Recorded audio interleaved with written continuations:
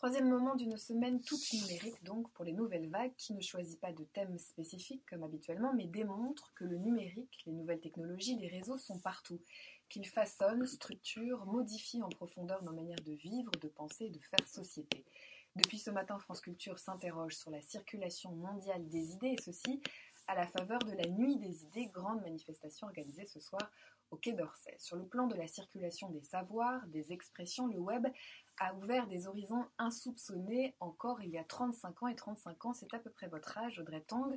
Vous êtes arrivé de Taïwan en France spécialement pour cette manifestation et vous vous présentez souvent comme une hackeuse civique, anarchiste, conservatrice et retraitée d'une activité de start-up menée depuis votre plus jeune âge. Bonjour et merci d'être avec nous. Vos propos sont traduits par la petite voix que l'on entend, traduit de l'anglais. Paloma Bimbo, bonjour Paloma. Bonjour. Alors, on parle de circulation des idées dans le monde aujourd'hui. On peut dire que d'une certaine manière, cela prend le relais de la circulation historique des êtres dans le monde. Il se trouve que vous êtes né en Allemagne, que vous avez ensuite déménagé beaucoup suivant les activités professionnelles de votre père, jusqu'à vous retrouver à Taïwan en 1993, à 12 ans. Est-ce que vous pensez que votre première circulation dans le monde a influencé votre façon de travailler et de penser aujourd'hui?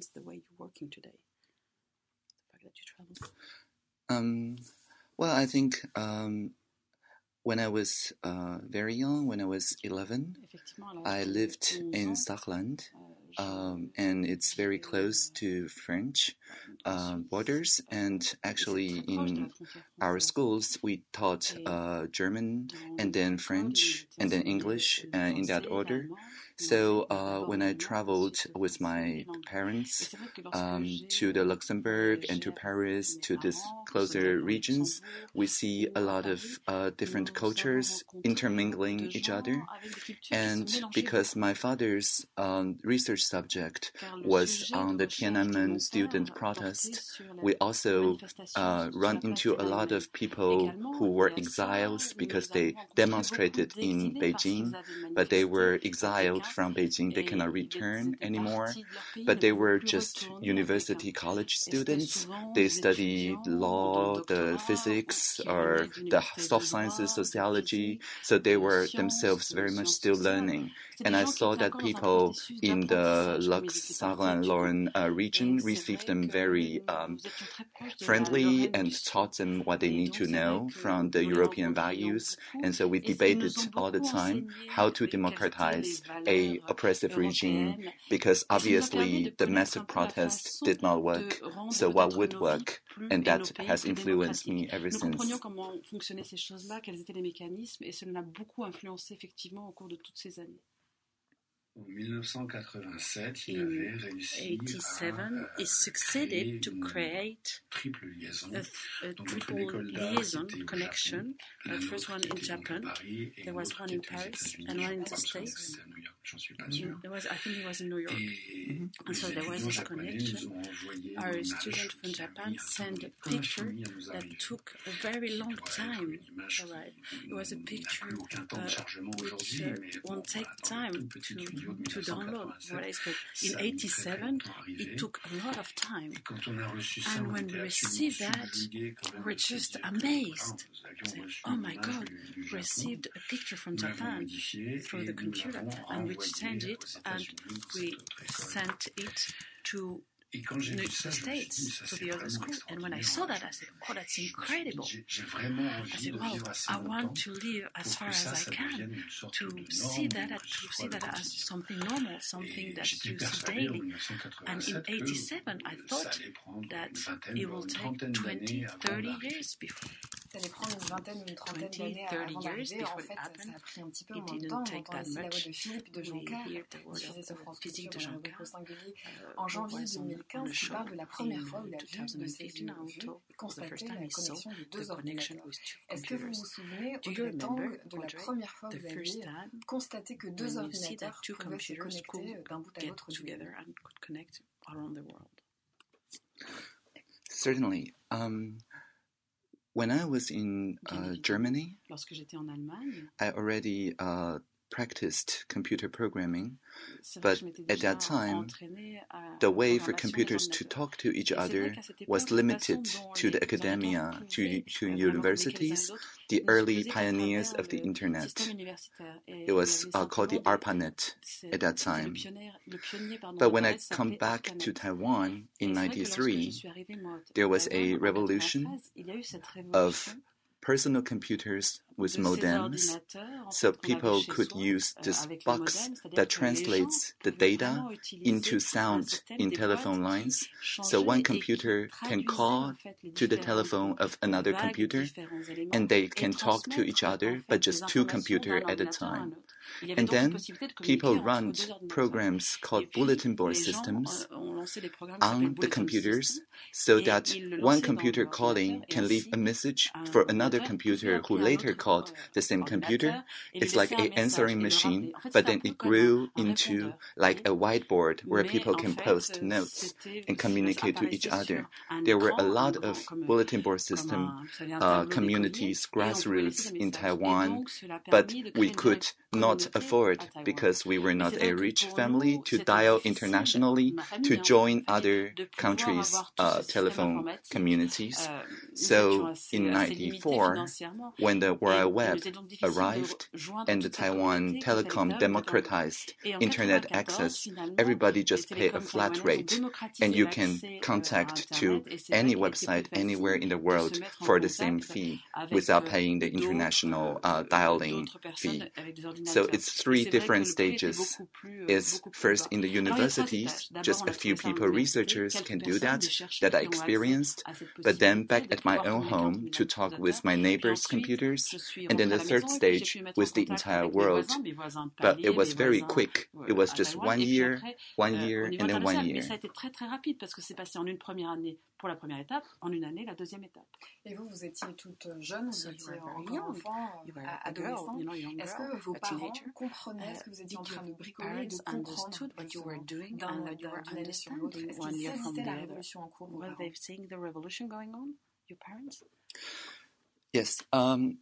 Actually, the Beijing protest in 1989 was the first use of a color camera and paired with satellite connections and fax machines so people can get colored footage out, because people thought that the photos has to be in films. They did not understand that photos can go in the telephone lines.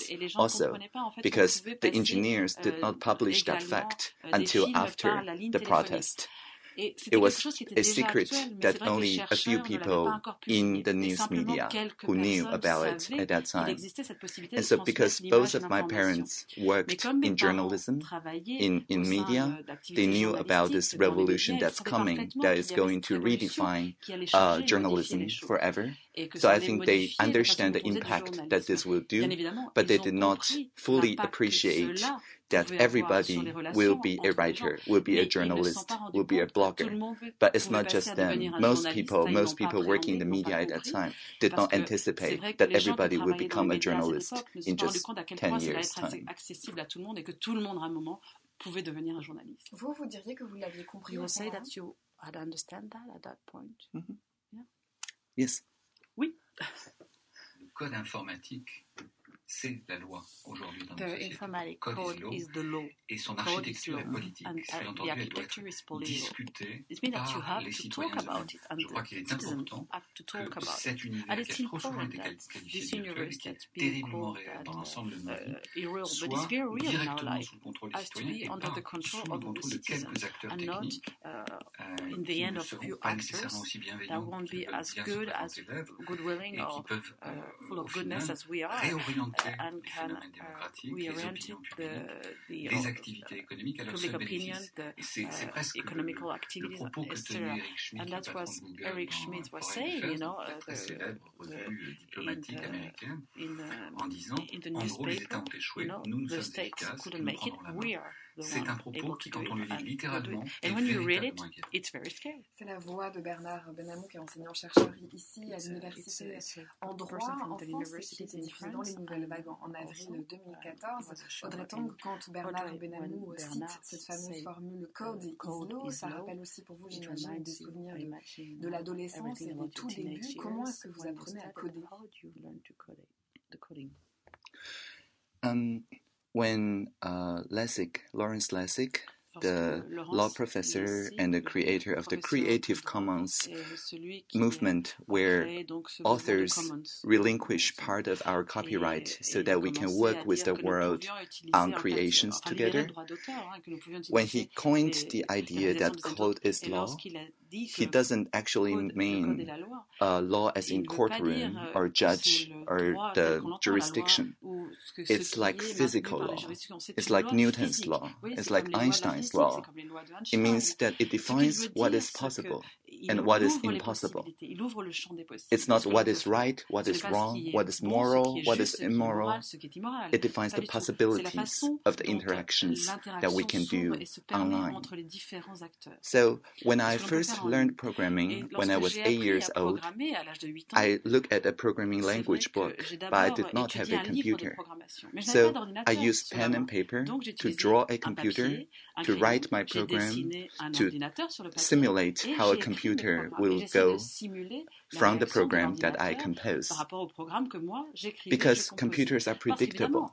If you can understand how it works, you don't need the actual hardware. It's like logic in that way.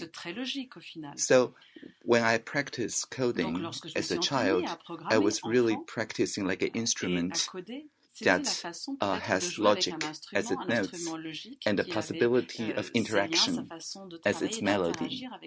Its melody is defining the kind of space where we can see how much of other people, other computers, other ideas with some capacity and what kind of actions we can do with it. Maybe we can like it, maybe we can subscribe to it, maybe we can follow it, maybe we can curate it, maybe we can annotate it, and all these are like physical spaces.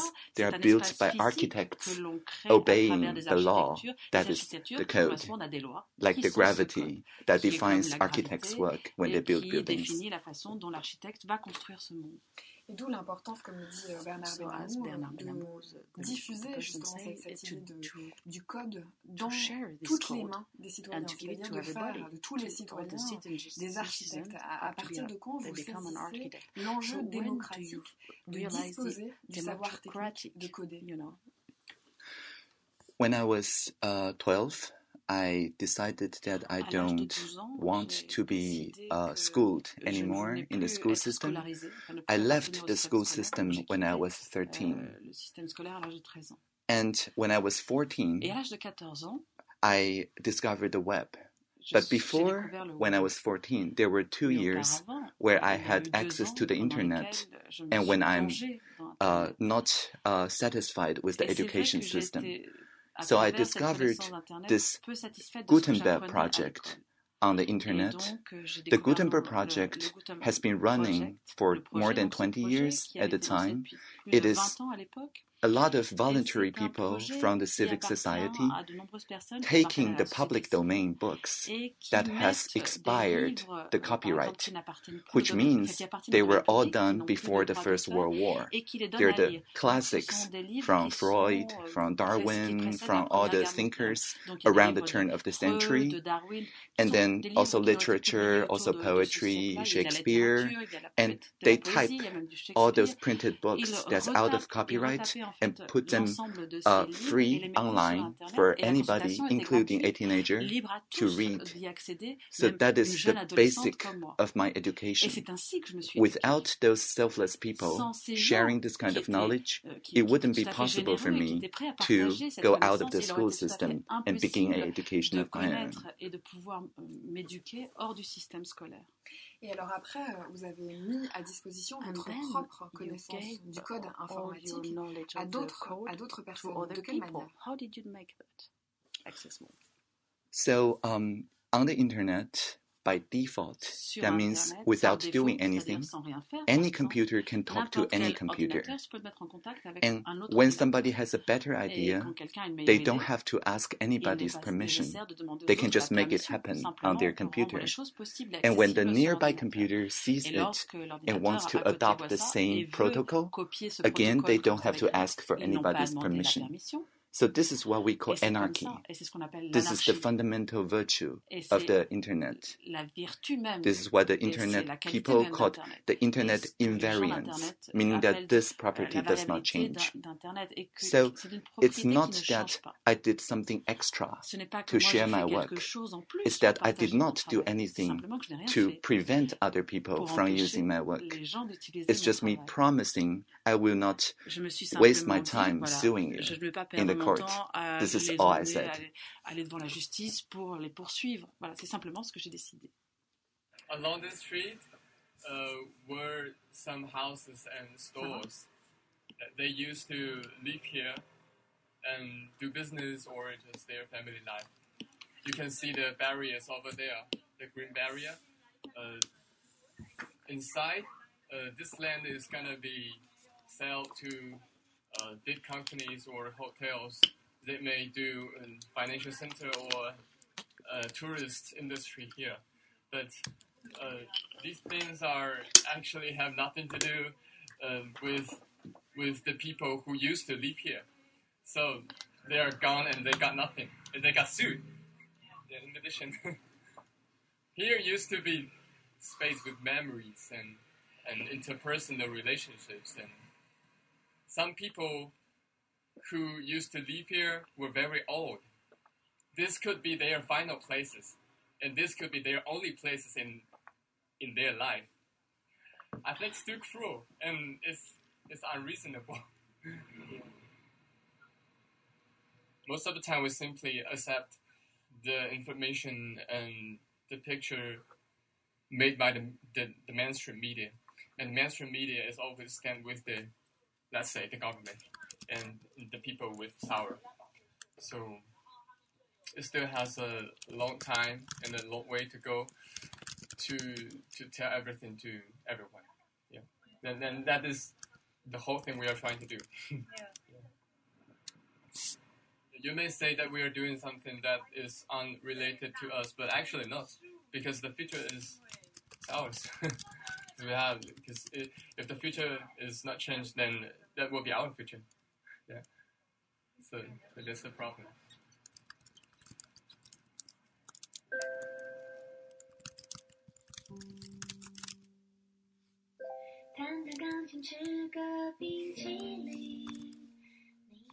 That's the music you choose? Non? C'est pas la musique qu'elle a choisie? Non, après.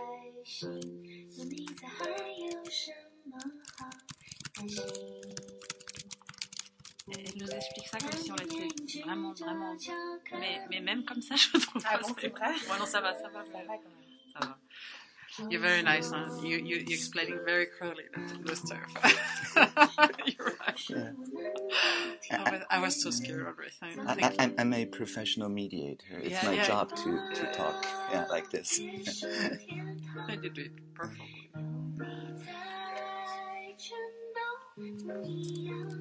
It's very nostalgic Taiwanese pop music. Yeah? You like it? Yeah, it's C'est plein de nostalgie, cette musique pop. yeah, it's nostalgic. Ah ouais? Yeah. I didn't imagine it didn't take that long to get, to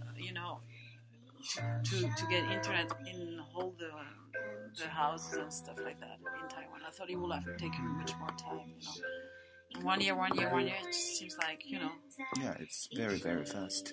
I think that's because Taiwan was the main manufacturing of personal computers at that time. Yeah, all the personal computers were made in Taiwan. I don't have the feeling it was like that in France because in 90s, I was in the States in 97 and it just was, just... Yeah.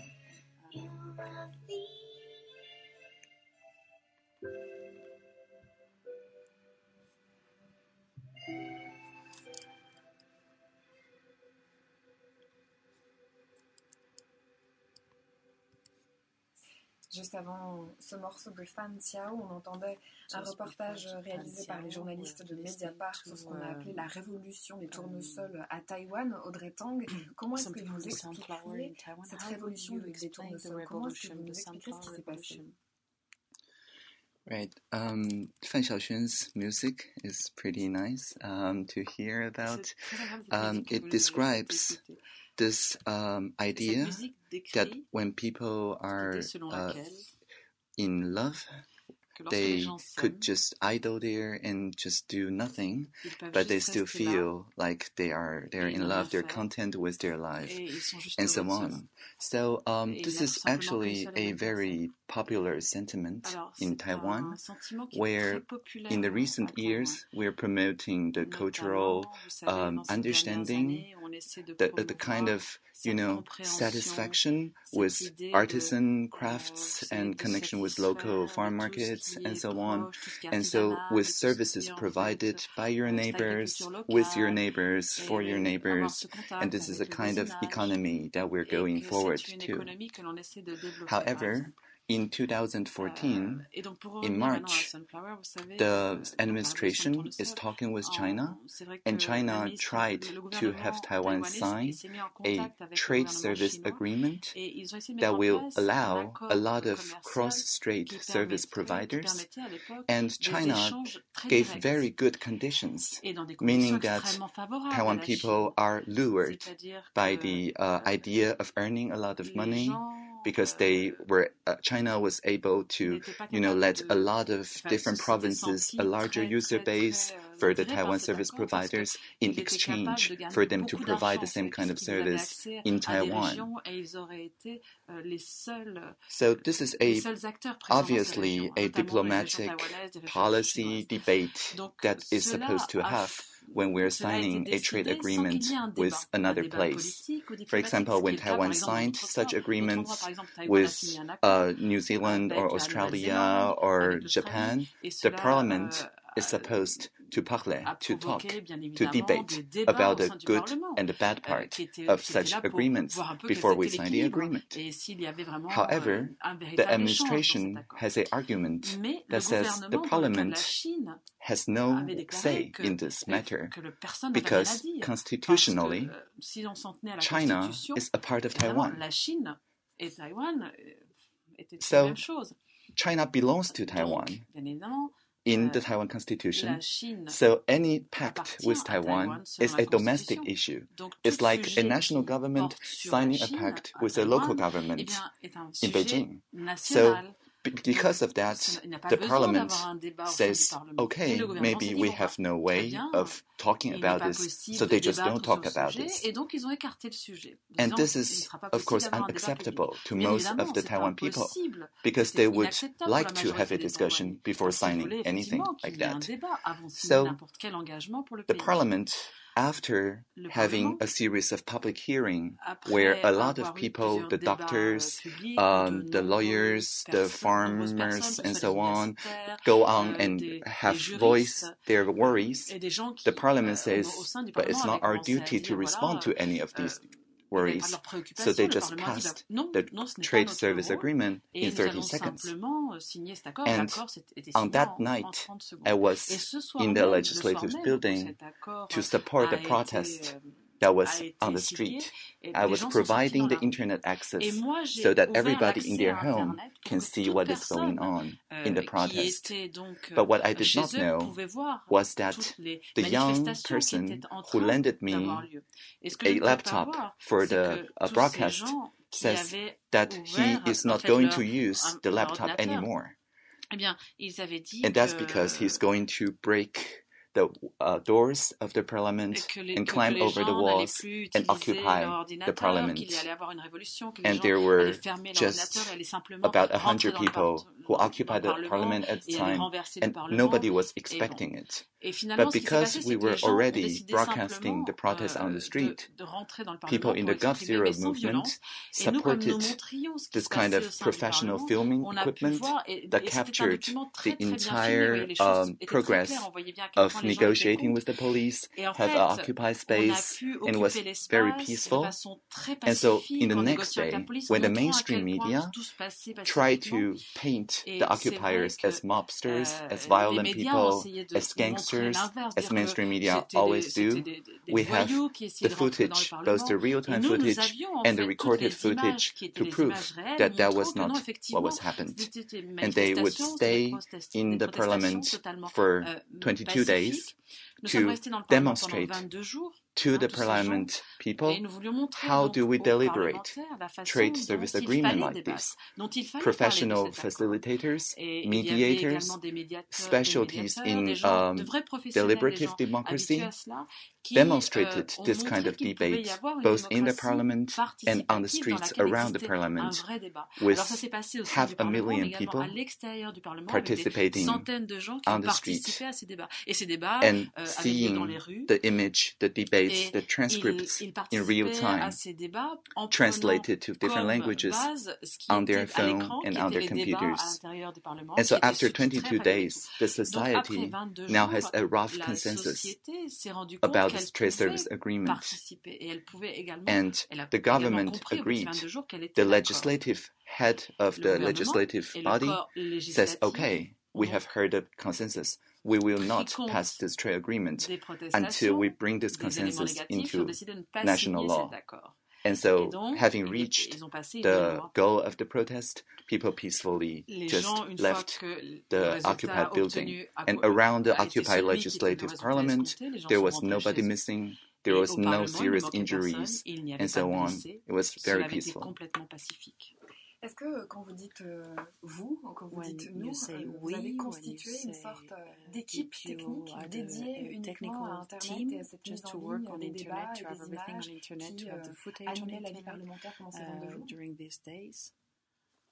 Yes, when I say we, I mean the Gov0, the G0V, and we are a movement just like the internet that anybody can join.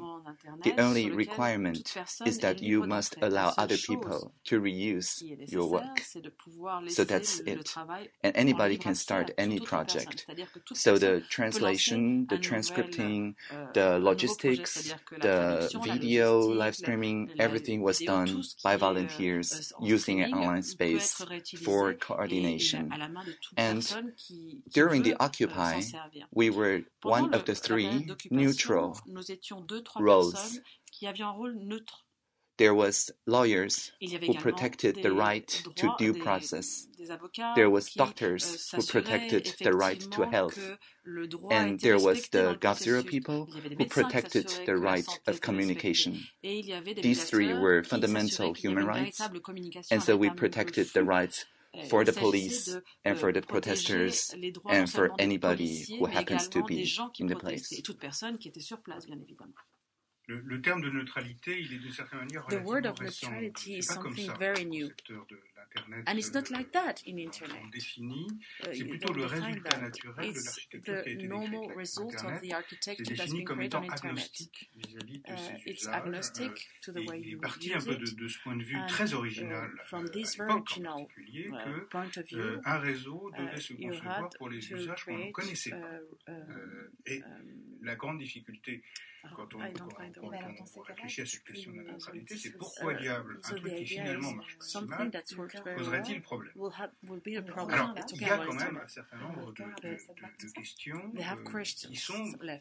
Il y a des fausses questions, évidemment, sans doute, mais il y en a un certain nombre qui sont vraies et elles sont principalement, un tout petit peu techniques, mais elles sont principalement économiques. Et au fond, si on veut essayer de simplifier les choses.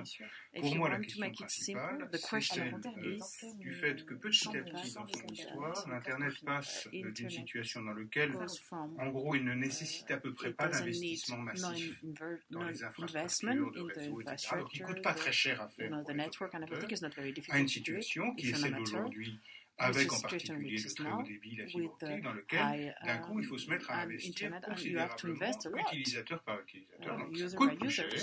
Les revenus, pour le moment, sont principalement forfaitaires pour les opérateurs. Et donc, la question, c'est comment on gagne l'argent nécessaire pour financer cela.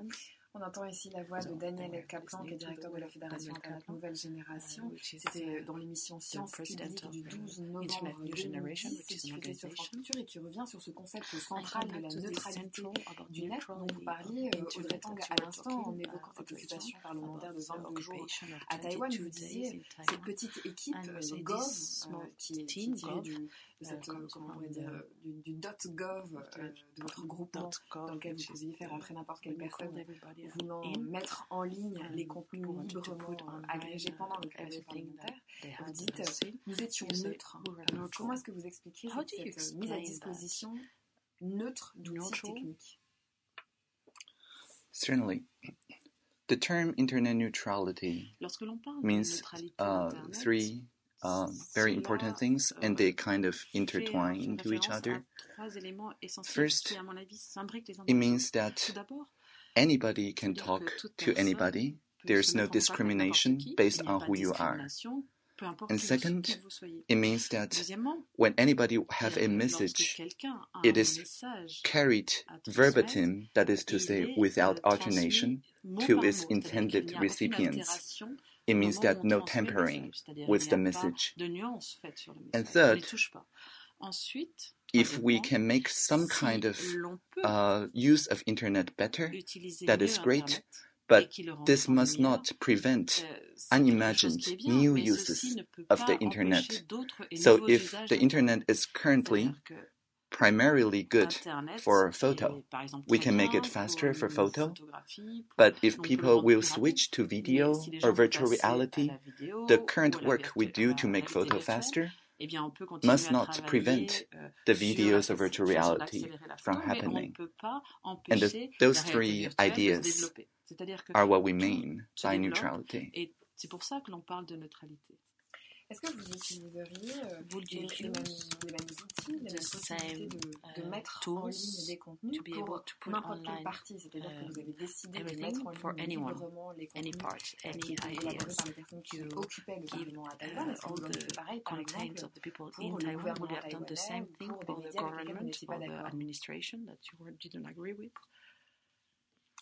So when I said the three virtues were end-to-end, anybody to anybody, freedom from tampering, from changing, and freedom to invent new uses. These all talk to things that we voluntarily put on the internet. So the internet is a way for people to talk to each other. It's not for people to coerce, to force other people to talk. It's not an interrogation tool. So just as it is a bad thing to prevent somebody access to the internet, so it is also wrong to force that somebody to review something that they don't want other people to know on the internet. The internet guarantees the message integrity, but the integrity of the person using the internet is a moral choice that is outside the domain of neutrality of the internet as a medium. Si on revient à la définition un peu plus légale, legal definition, décider davantage, ce sera l'introduction dans un système. It's the definition of the acre, so I won't translate because you know what it is now. Phase aboutie, malheureusement, le défaçage ou la récupération de fichiers ou la destruction de l'outil sur lequel on s'est introduit. Défaçage. Donc c'est toute une dialectique et ensuite tout un comportement qui se retrouve sur l'Internet. Tu l'écris comment d'ailleurs? Et que développent de plus en plus les hackers au niveau mondial. Une mentalité assez partagée par les pirates et les hackers de manière générale, qui est de démontrer leur propre capacité à démonter la sécurité mise en place par n'importe quel type de serveur, sur n'importe quel type de serveur dans la société. No, it's okay, you can still translate. Oh, sorry. Ensuite, vous avez une deuxième génération de hackers ou de pirates qui veulent profiter de ces espaces d'insécurité pour aller s'installer et utiliser ce qui leur est donné comme espace pour mettre des fichiers illégaux et les proposer au téléchargement sur Internet. Vous avez également, et là c'est beaucoup plus structuré, la possibilité d'avoir des pirates qui, associés les uns et les autres, indépendamment d'un problème de valorisation personnelle, vont agir de manière beaucoup plus values and act like groups to attack. For instance, it's more about prejudice. On entend là la voix de Catherine Chambon qui, dans l'émission Le Bien Commun, a tenté une définition des hackers et de cette pratique de hacking. Souvent, vous êtes présentée et vous vous présentez vous-même Audrey.tang comme une hackeuse civique. Qu'est-ce que ça veut dire pour vous? What does it mean? The word hacker, when it was first used in the 17th century, it means people who hack on the wood and to make tools using wood.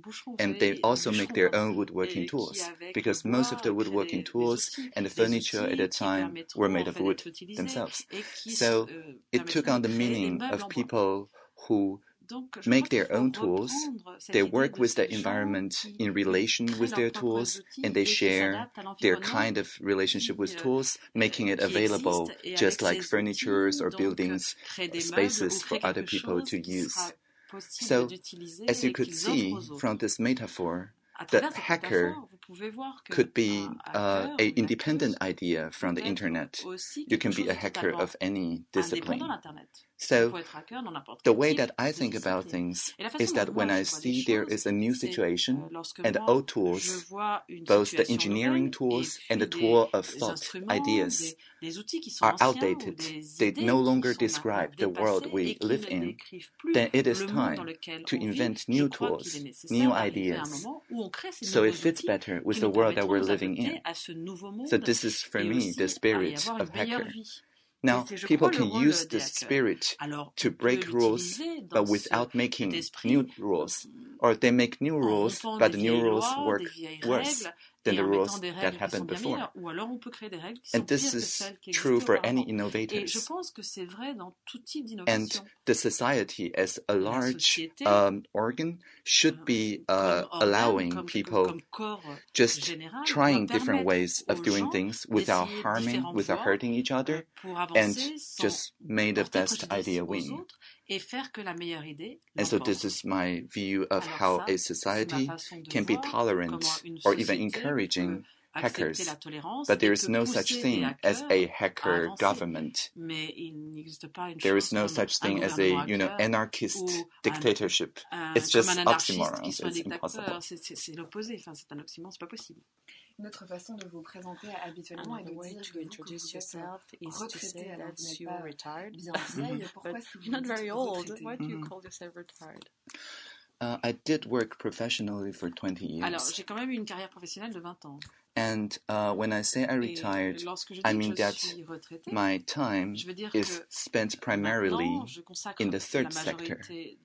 That means I work with people who volunteer, who work with me, who can join or leave at any time, but still we make important contributions as the civil society with relationship to the public sector, which are the governments, and the private sector, which are the large or small companies. And it is fine. I mean, the three sectors must coexist in peace for the society to move forward. When I say I'm retired, I just mean that I moved from the first two sectors to dedicate my time to the third sector. Est-ce que ça signifie que vos 20 années de travail, en effet, depuis votre plus jeune adolescence jusqu'à très récemment, vous ont procuré suffisamment d'argent pour vivre sans vous soucier ça aujourd'hui?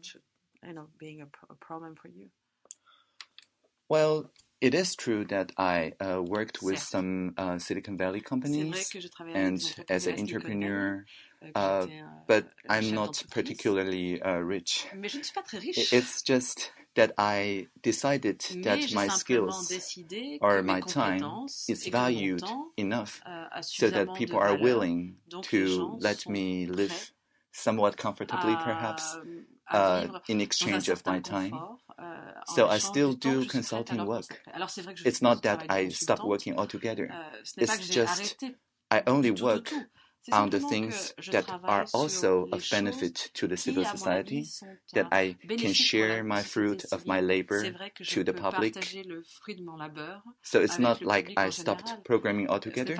It's just that I can be very, very picky about my clients, and I insist that they must share the fruits of labor with all my other clients, and that I'm happy to do pro bono work for people in the civil society who need the work, but without the money to pay for it. That is to say, if you have money, then you pay with money. If you don't, you can pay with your time, your attention, or any kind of organization skills you have, or just your goodwill.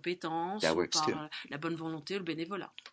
Est-ce que ça veut dire que quand vous dites que vous choisissez vos clients, vous n'offrez pas vos conseils, votre savoir-faire et votre expertise à des gros groupes qui, selon vous, centralisent trop le pouvoir ou iraient contre une situation, une vision d'Internet que vous portez qui est très démocratique, très ouverte, très hybride?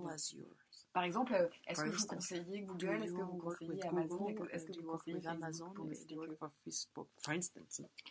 So the thing with open source, with giving my copyright away, is that I cannot control who uses it. For example, I invented a way of making a spreadsheet faster over the web. But when I was working on it, first I'm working on somebody else's prior work. And second, I cannot control who will be the next person using my work. So I was surprised when 1 week later, Uber took this code and make their dispatch faster. And because they don't have to ask for my permission. This is what is meant by collaboration. So when I say that I'm picky, it doesn't mean that I don't share knowledge with these people. It means only that when I work on the problem, I don't have their primary interest in mind. I consider the factors, or I make creations principally with the civic society in mind. But if people in the public or the private sector also find the ideas useful, as they often do, they're welcome to take it. They are, after all, a part of society. Ils appartiennent à cette société civile, au final. Pardon.